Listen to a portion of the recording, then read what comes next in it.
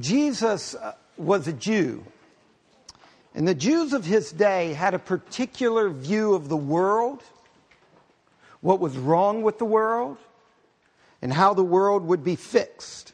And that's the Old Testament. The Old Testament is the Jewish story of the world. In other words, for the Jews of Jesus' day, the Old Testament was not simply a local tale about a local people.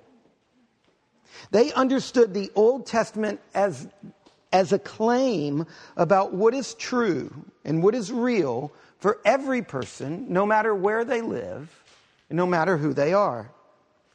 Now, in order for us to grasp the deep significance of John chapter 14 and of our epistle from 1 John, we've got to do something a little different than I normally do in a sermon. We have to back up, and I'm going to need to spend some time here at the beginning telling the story of the people of Israel. Because it's only if we can hear the story of the Old Testament and have it squarely in our imagination, it's only then that we can break through the whole view of the world that we have that blocks us from actually seeing what's going on in these passages. So like I said, the Jewish people of Jesus' day believed that the Old Testament told the story of the world. And here's how that story goes. There is only one God, and He is the creator of all things. And He created all things not out of compulsion, but out of the greatness of His loving heart. And not only did He make the world, but it's clear in the story, He delighted in the world. 7 times in the very first pages of Scripture, 7 times God celebrates the world and He rejoices in its goodness. And then as the final act of His creation, the last thing God makes, humans. And humans are not only, again, something that God celebrates. And not only are humans emblems of the goodness of God, they are also, this is unique about humans, stewards of God's goodness in creation. You see, God made humans as unique creatures. Before He makes everything else, He says, let there be light, there is light, let there be light. But when He gets to humans, He stops, announces what He's going to do, and then He does it. Humans are unique, and they have a unique role in all of the creation. They have this noble calling to look after the world as God's stewards. Nothing else has that role.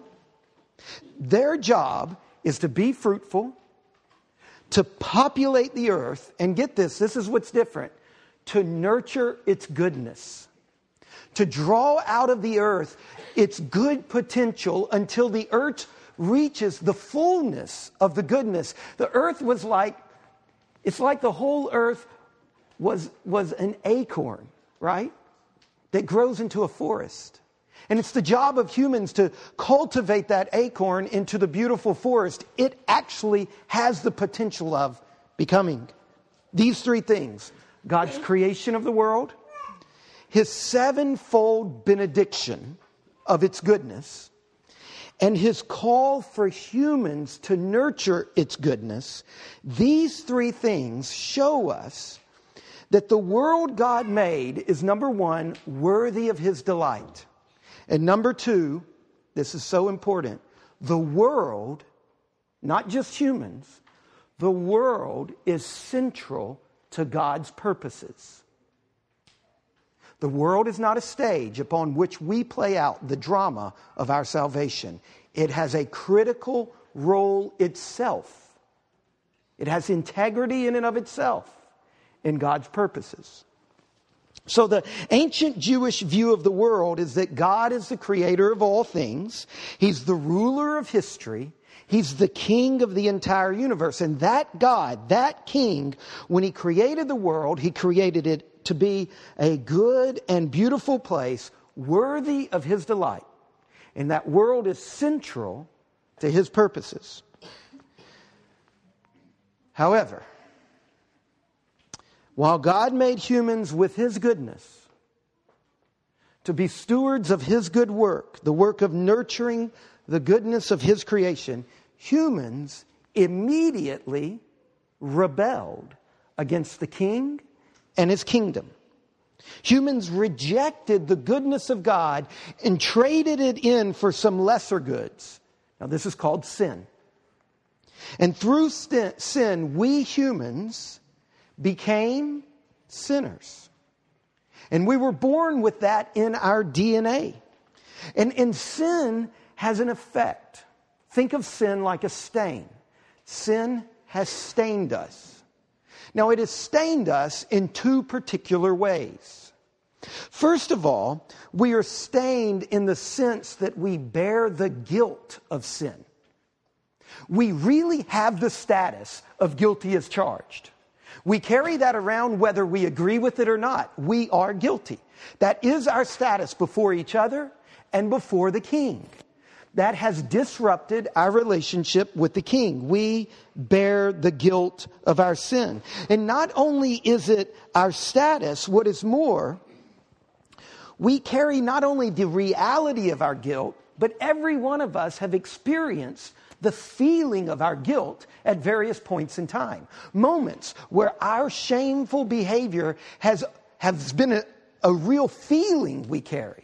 So look, guilt works in two ways. One, it's our reality, and two, it's our existential experience. Sometimes we feel it more than other times. Now, the second way that sin has stained us, in addition to having a guilty status and a guilty experience, our sin has corrupted us. This is a different way that sin has affected us. We've been corrupted. We've been broken. And get this, we spread, instead of the goodness of God's creation, like a contagious cancer, we spread the brokenness and the corruption of our own stain. You see, sin is not only present in the chambers of our heart, it is present in the structures of the world. It is seeped out from us like a toxic chemical spill. Not only are our bodies broken and our relationships broken, but in our rebellion against the King and His kingdom, we have plunged the world into the darkness of sin. Cities are broken, and art is broken, and business and government and nature itself groans under the selfishness and injustice and violence that the stewards have reaped. The entire cosmos has become a place of darkness and gloom and rebellion and wickedness and sorrow and pain. The entire created order, the whole cosmos stands in deep need of God's healing power of resurrection. So at the beginning of the Old Testament story, before humans rebelled against the King and His kingdom, before that, what did we see? We see a creation that is tantalizing in its beauty. We see God in a posture of unqualified delight with His creation. We see human beings before sin bearing the very dignity in heaven in themselves. We see humans extending the purposes of heaven to the world in wise and beautiful and just and peaceful ways. We see our relationships, right? The last image on the screen of Scripture before sin shows up, and Adam and Eve were naked and unashamed. We see humans in our relationships marked by mutual delight and freedom and flourishing. We see a material world celebrated in beauty and nurtured by loving hands. And this loving coexistence of God and humans and His creation, this is God's purpose. And yet, as a result of our sin, on every level, that has been broken. The world in which we now live is the barest image of its original state. God's relationship with His creatures, once marked by delight, God's relationship with His creatures is now marked by grief and holy anger and the justice of judgment. And look at ourselves. Once shining with the full glory of God's image and the deep dignity of His purpose. Now look at us. We've been diminished into a shadow of our former selves. When I was writing this part of the sermon, I was thinking about the wraiths in the Lord of the Rings. The ring wraiths. A mere shadow of what they were supposed to be. Human relationships, once a source of freedom and mutual delight, now human relationships are filled with violence and shame and fear. And the material world once promised such glorious fruitfulness, right? It was once an acorn designed to become a forest. Now it groans under the curse of exploitation and futility. And because of sin, the whole cosmos has fallen into the tragedy of ruin and despair. Thankfully, that's not where the story ends. As soon as sin occurred, God immediately affirmed His purpose. It hasn't changed. Sin did not thwart God's original purpose for the acorn of the universe to become a beautiful forest. Immediately upon sin, God immediately says, my purpose is still going to happen. I'm going to restore the world to live again under my gracious rule. My kingdom will come. And how does He do this? What is God's response to human rebellion? How does God say, I'm going to fix this thing? The Creator God, we saw this in the passage Stephen read, the Creator God chooses one man. He chooses a nation. He chooses Abraham, who lived in present-day Iraq. And He tells Abraham to pack everything up and to go wandering off as a nomad until he's going to end up in this place, Israel, we call Israel, Palestine. And God makes a covenant with Abraham. And this covenant He makes with Abraham has some really grandiose promises. Through Abraham and through his children who become a nation, God is actually going to heal the brokenness of the cosmos. God is going to undo the brokenness and restore creation. Now, unfortunately, as soon as God enters into this covenant with Abraham, they repeat the pattern of their parents, he and his children. The whole story takes a nosedive into chaos. Abraham and his family continually repeat the rebellion against the king and his kingdom. And like the rest of the world, Israel, that's Abraham's family, is filled with overwhelming rebellion. Now this meant, think about it. It means that the lifeguard that dove into the pool to rescue the drowning victim, guess what? The lifeguard is drowning. The rescuer needs rescuing. And not only, but this is the catch. Not only is Israel, who was supposed to be the solution, also going down, Israel's dragging the whole thing down with them. It's the lifeguard that turns on the victim and pushes the victim under. The rescuer needs rescuing. So along the way, in the midst of Israel's failure, God does some really strange stuff. His prophets come and speak on His behalf. And He says to Israel, I will not let my plan unravel. There is no plan B. This did not catch me off guard. I am not thwarted. I will act through a promised king to renew Israel, so that my plan to use you to rescue the entire creation will be fulfilled. And then there are these strange and really perplexing moments in Israel's history where God begins to show Israel that Israel itself, in order to save the world, will have to enter into the darkness. And through the darkness, that Israel's own suffering, get this, will not simply be a dark passage through which the people of God have to pass. Get this. Israel's own suffering will actually be part of the means by which they fulfill their original calling. And when God starts saying that stuff, everybody hearing it is scratching their head. We're going to come back to it, but this is the setting that Jesus steps into. At the end of the Old Testament, prior to Jesus' arrival, we have the Jews waiting for the Messiah. They all agree he's going to come and he's the solution. They cannot agree on how he's going to behave, what he's going to look like, or how his vocation is going to line up with all of this stuff. So by the time Jesus arrives on the stage of world history, the Jews have been waiting for God's Messiah. And through the Messiah, they are longing for God to intervene and to move again in love and wrath and power. They are waiting on the Messiah to restore God's kingdom, God's reign over the world. Jesus steps onto the scene and says, I'm the Messiah. I am God's anointed one. And by God's Spirit, I will bring God's purposes for the entire world to their great and terrible climax. I will rescue and renew the Jews, the people of God.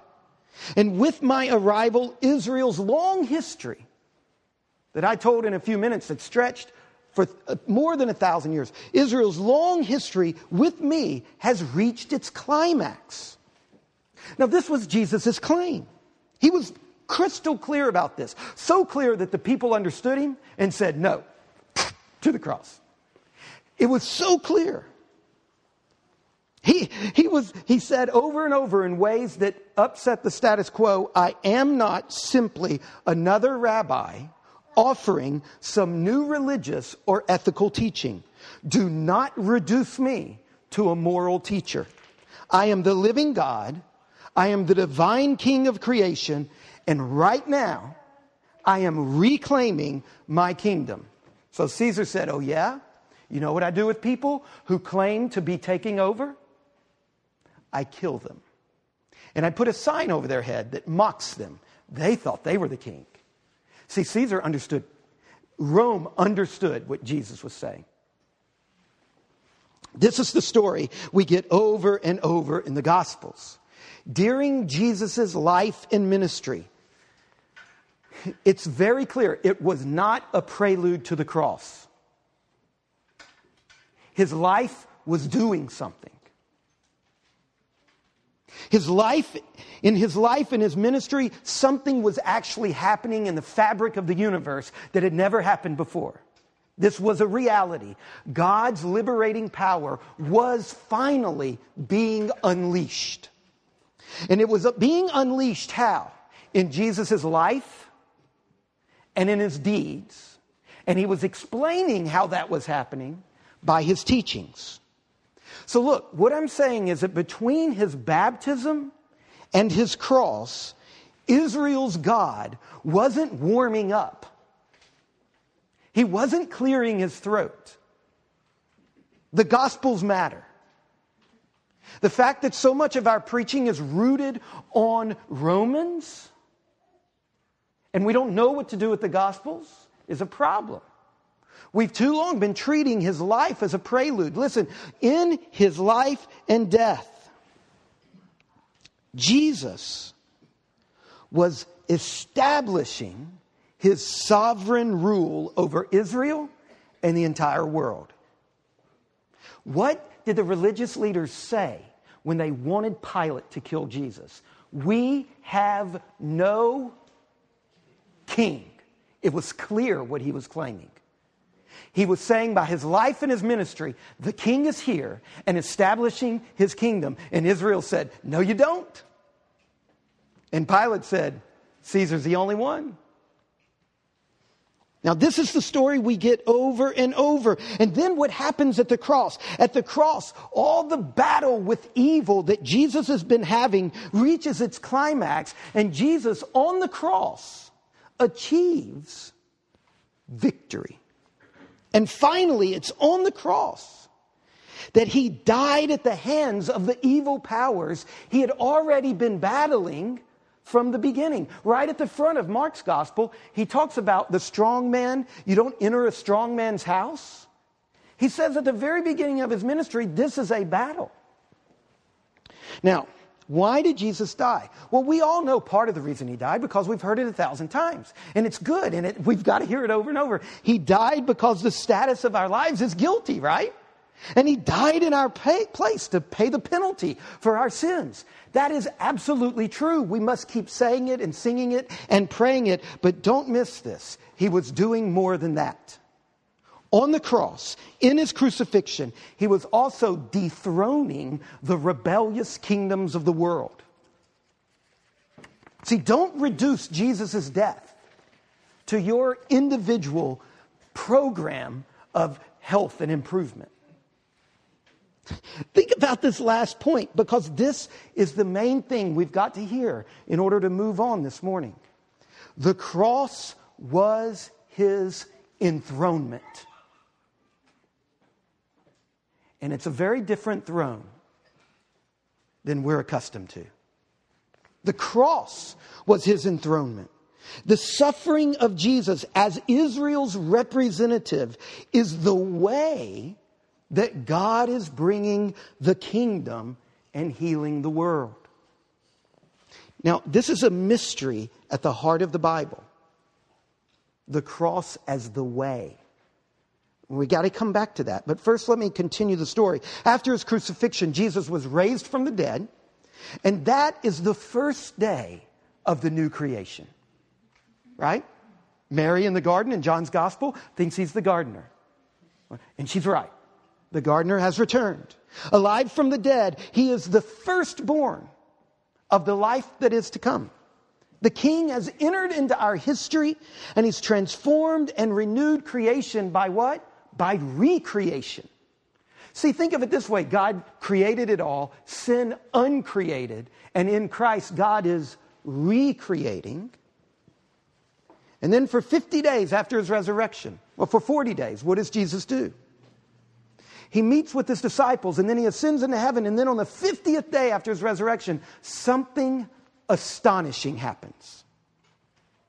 50 days after Jesus rose from the dead, God poured out the Holy Spirit on his followers. This is what we heard about in John's gospel. John chapter 14 is all about Jesus' departure. And he's telling them, now when I leave, when I ascend into heaven, I'm going to pour out the Holy Spirit upon you. Listen to John chapter 14, verse 16. I will ask the Father, and he will give you another helper to be with you forever, even the Spirit of truth, whom the world cannot receive, because it neither sees him nor knows him. You know him, for he dwells with you and will be in you. Now, why does Jesus do this? Why did Jesus give us the Holy Spirit?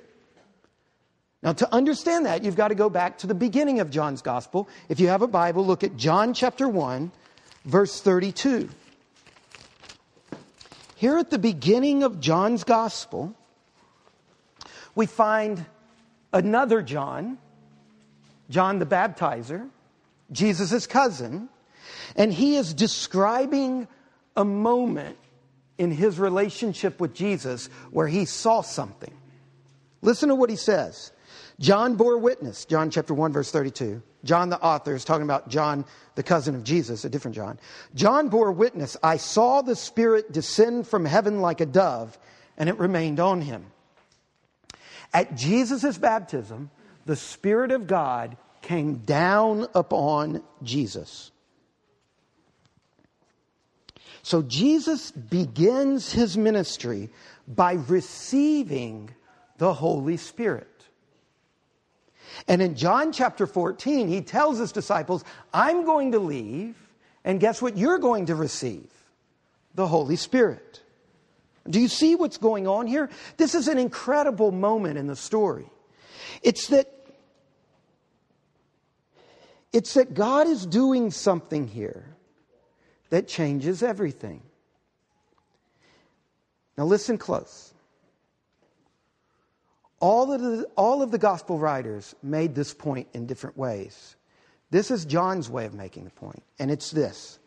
The unique and unrepeatable mission and achievement of Jesus is not only our mandate, it is our pattern for how we live as a church.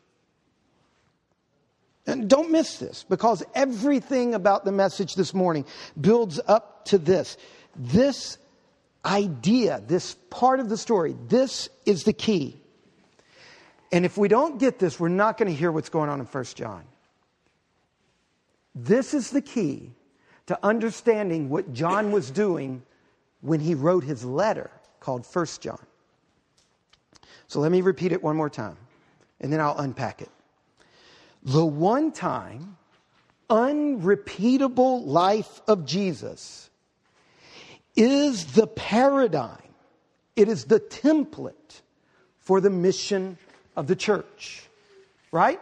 Jesus gets the Spirit and goes about his ministry. He says, I'm leaving. Now I give you the Spirit. Guess what John is saying? You're about to mimic. In fact, one of John's most powerful phrases is, as the Father has sent me, so I send you, John chapter 20, and he breathes on them to receive the Spirit. Why does he breathe on them to receive the Spirit? Because the sending of Christ needed the Spirit, and the sending of the church needs the pattern of Jesus' life. The Gospels were written not just to prove Jesus is divine. They were written by pastors who were trying to teach their churches how to live and were showing the life of Jesus as the paradigm for the mission of the church.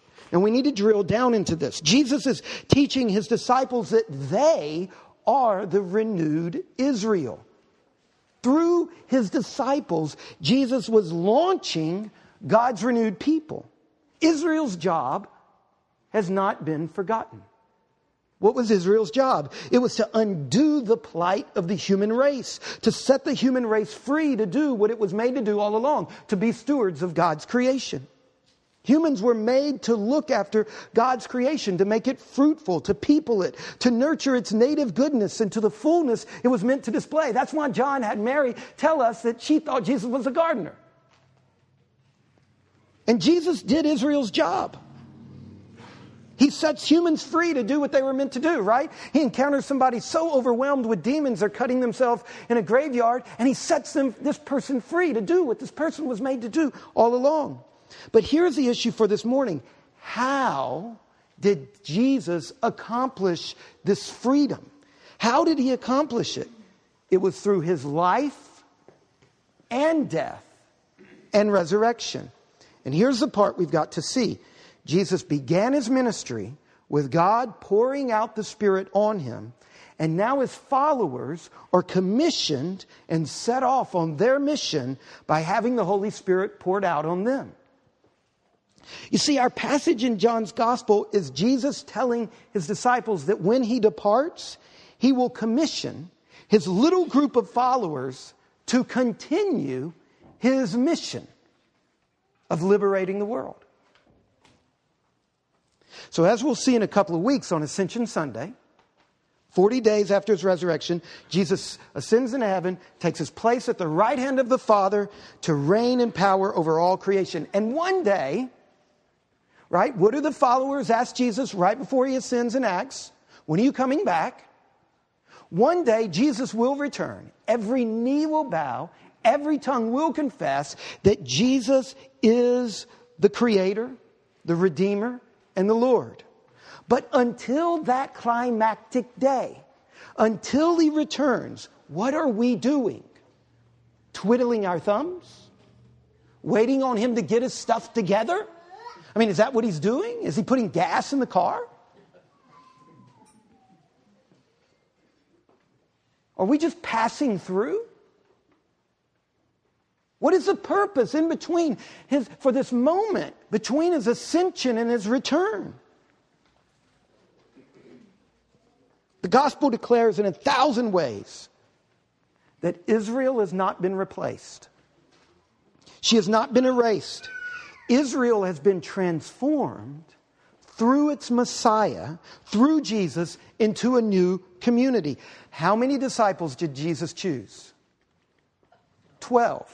Why did he choose 12 disciples? Because there were 12 tribes of Israel, and he was saying, I am transforming Israel into a new community. And then he pours out his Spirit on the disciples, and he says, you are Israel.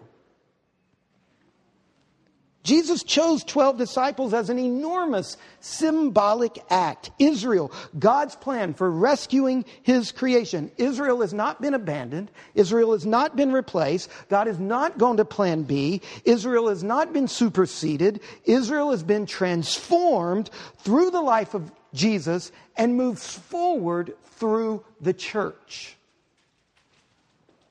So this is who we are. The church is not merely some extra religious layer on our already too busy social calendar. The church is not a club for religious people. The church, in us, the church of the incarnation, we are a group of people redeemed by God, not sitting around waiting until we get away from this place into the by and by. We are a people redeemed by God, called to one another, called to God, and taken up into the Spirit's work to do what? To carry on the mission of Jesus. Now stop right there. Our challenge this morning is to hear what that means. What does it actually mean that we are to carry on the mission of Jesus? What does it mean for us, the Church of the Incarnation, to, in this particular place, carry on Jesus' mission? Now, earlier I said the one-time, unrepeatable life of Jesus is the paradigm. It is the template for the mission of the church. So here's the question. What does it mean for us that the life of Jesus is the paradigm for our church? There's the rub. Now look with me in 1 John chapter 3. 1 John chapter 3. Now, Deidre, you gave us a great reading from chapter 2. But 1 John chapter 3, no worries. If I was a better preacher, I would have rewritten my whole sermon on that right there, knowing that God had wanted us to hear that. Augustine did that one time. Somebody read the wrong passage, so he just preached on the passage they read off the cuff. I just am not Augustine. So, Deidre, I can't rise up to what you did for us. 1 John chapter 3. Actually, Scott set the pattern. Didn't about a year ago you did that 2 or 3 times in a row? Yeah, this is a tradition of the church. No, just once? I remember. Oh, okay. Look in 1 John chapter 3. Look at verse 14. We know that we have passed out of death into life because we love the brothers. Whoever does not love abides in death. Everyone who hates his brother is a murderer. And you know that no murderer has eternal life abiding in him. By this we know love, that he laid down his life for us, and we ought to lay down our lives for the brothers. Now wait just a moment. Did you catch that last phrase? We ought to lay down our lives for the brothers. Now that's strong medicine, right? Me to say to Jeremy, you really should be a martyr. You really should die for Jason. Now Jeremy should ask me, why? Right? I mean, this is strong. You ought. This is strong language. What's going on is that for John and for the early church, this is so mind-boggling. A central and load-bearing element in what it means to be the church and to continue the mission of Jesus is that we ought to suffer for the gospel. Listen again to verse 16. By this we know love, that he laid down his life for us, and we ought to lay down our lives for the brother. Now, tying all this together, here's how it fits, I think. In receiving the Holy Spirit, we've been caught up into the Spirit's work. We are continuing the work of Jesus. And Jesus' life is a paradigm for what it means to be the people of God. And as we pattern our life on the life of Jesus and follow Jesus into his world for his renewal in the power of the Spirit, suffering is part of the pattern. Listen close. If Jesus' life is a pattern, suffering was a part of Jesus' life from the beginning. Suffering is part of the pattern. And that was a central teaching in the early church. And it's all over the New Testament. Now, for some of us, that's nothing new, but listen what I'm saying. Our suffering is actually like Jesus' suffering. Our suffering, this is what I'm trying to say, it's mind-boggling. Our suffering is part of the means by which we accomplish our mission. It is not something we endure in order to just get by. Suffering is the means of the mission.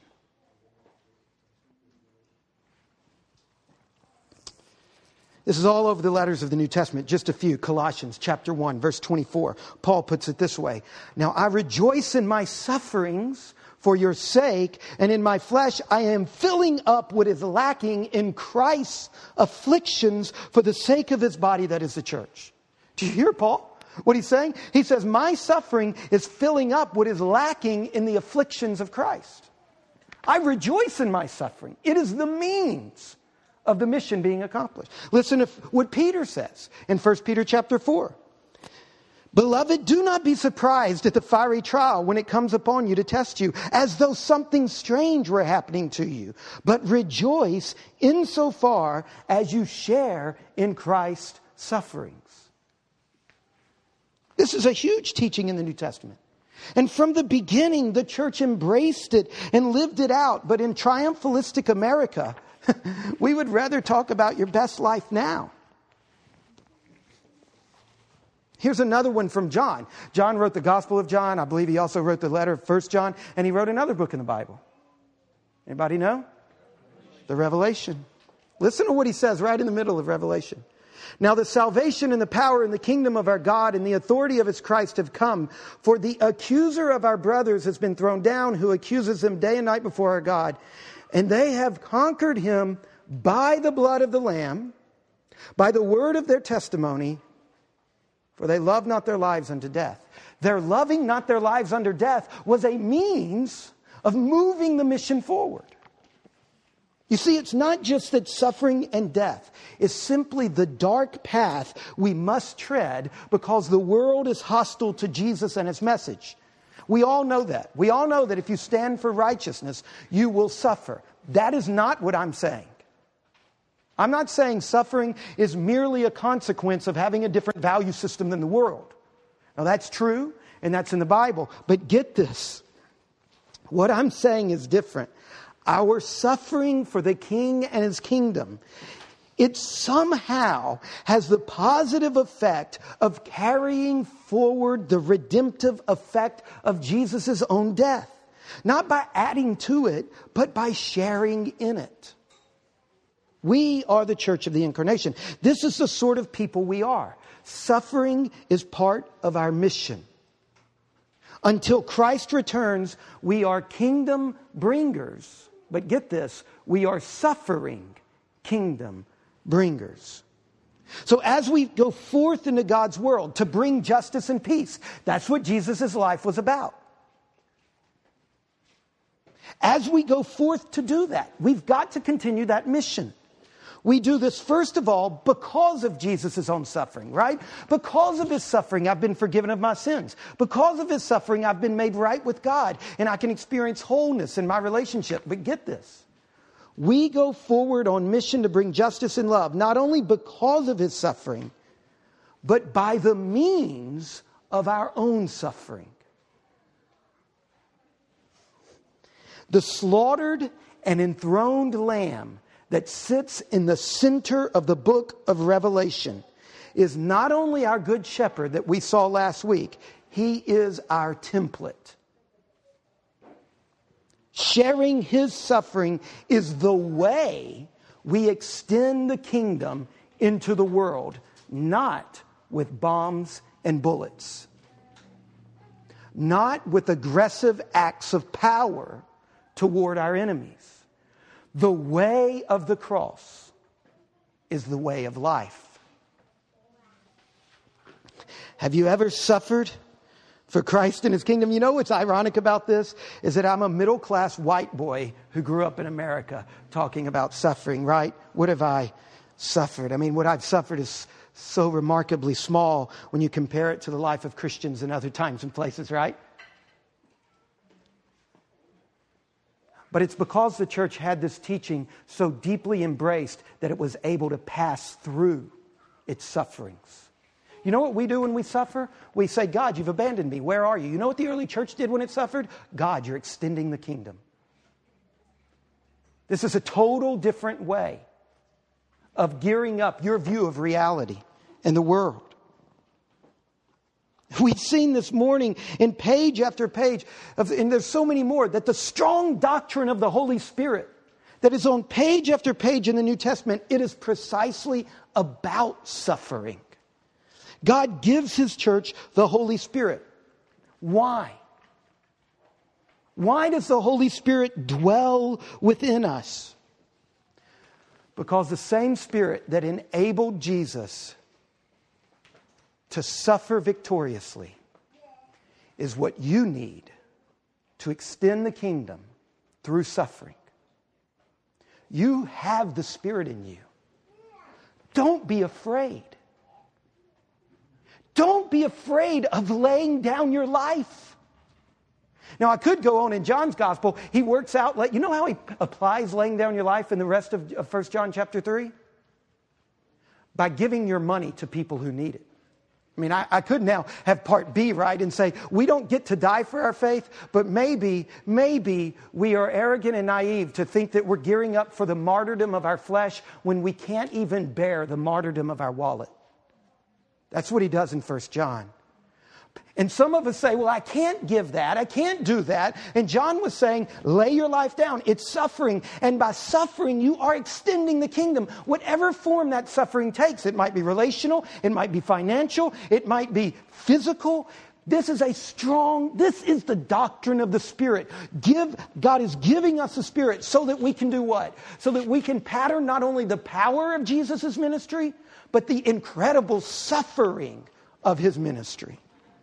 The Church of the Incarnation, we have been rescued by the cross and transformed by the Spirit to bring the kingdom. And as we immerse ourselves in the Gospels, why do we have the Gospels read every week? Because that's our pattern. It's not just truth, it's a pattern of living. And as we do that, suffering is fundamental. And I don't know how that's going to play out in our church. But suffering is fundamental to the way that we will carry forward the redemptive effect of Jesus' own death. Not by adding to it. He died once for all. But by sharing in it. The last book of the Bible, I've already told you, book of Revelation. At the center of the book is the slaughtered Lamb of God. And what we are hearing this morning is that His slaughtering was not simply a one-time unhappy moment that can now be replaced by the Lamb's followers taking up arms. As a church, we have been caught up in the Spirit to carry on the mission of Jesus. And our job as a church in this place is to address the evils of the world that we encounter in the light of Calvary. And just like in Jesus' life, if we are faithful to our vocation, we will engage the principalities and the powers. And they are cruel, and they are mean, and they are dirty. And martyrdom of one sort or another is what kingdom bringers must expect. Because the way of the cross is the way of life. Would you bow your heads and close your eyes?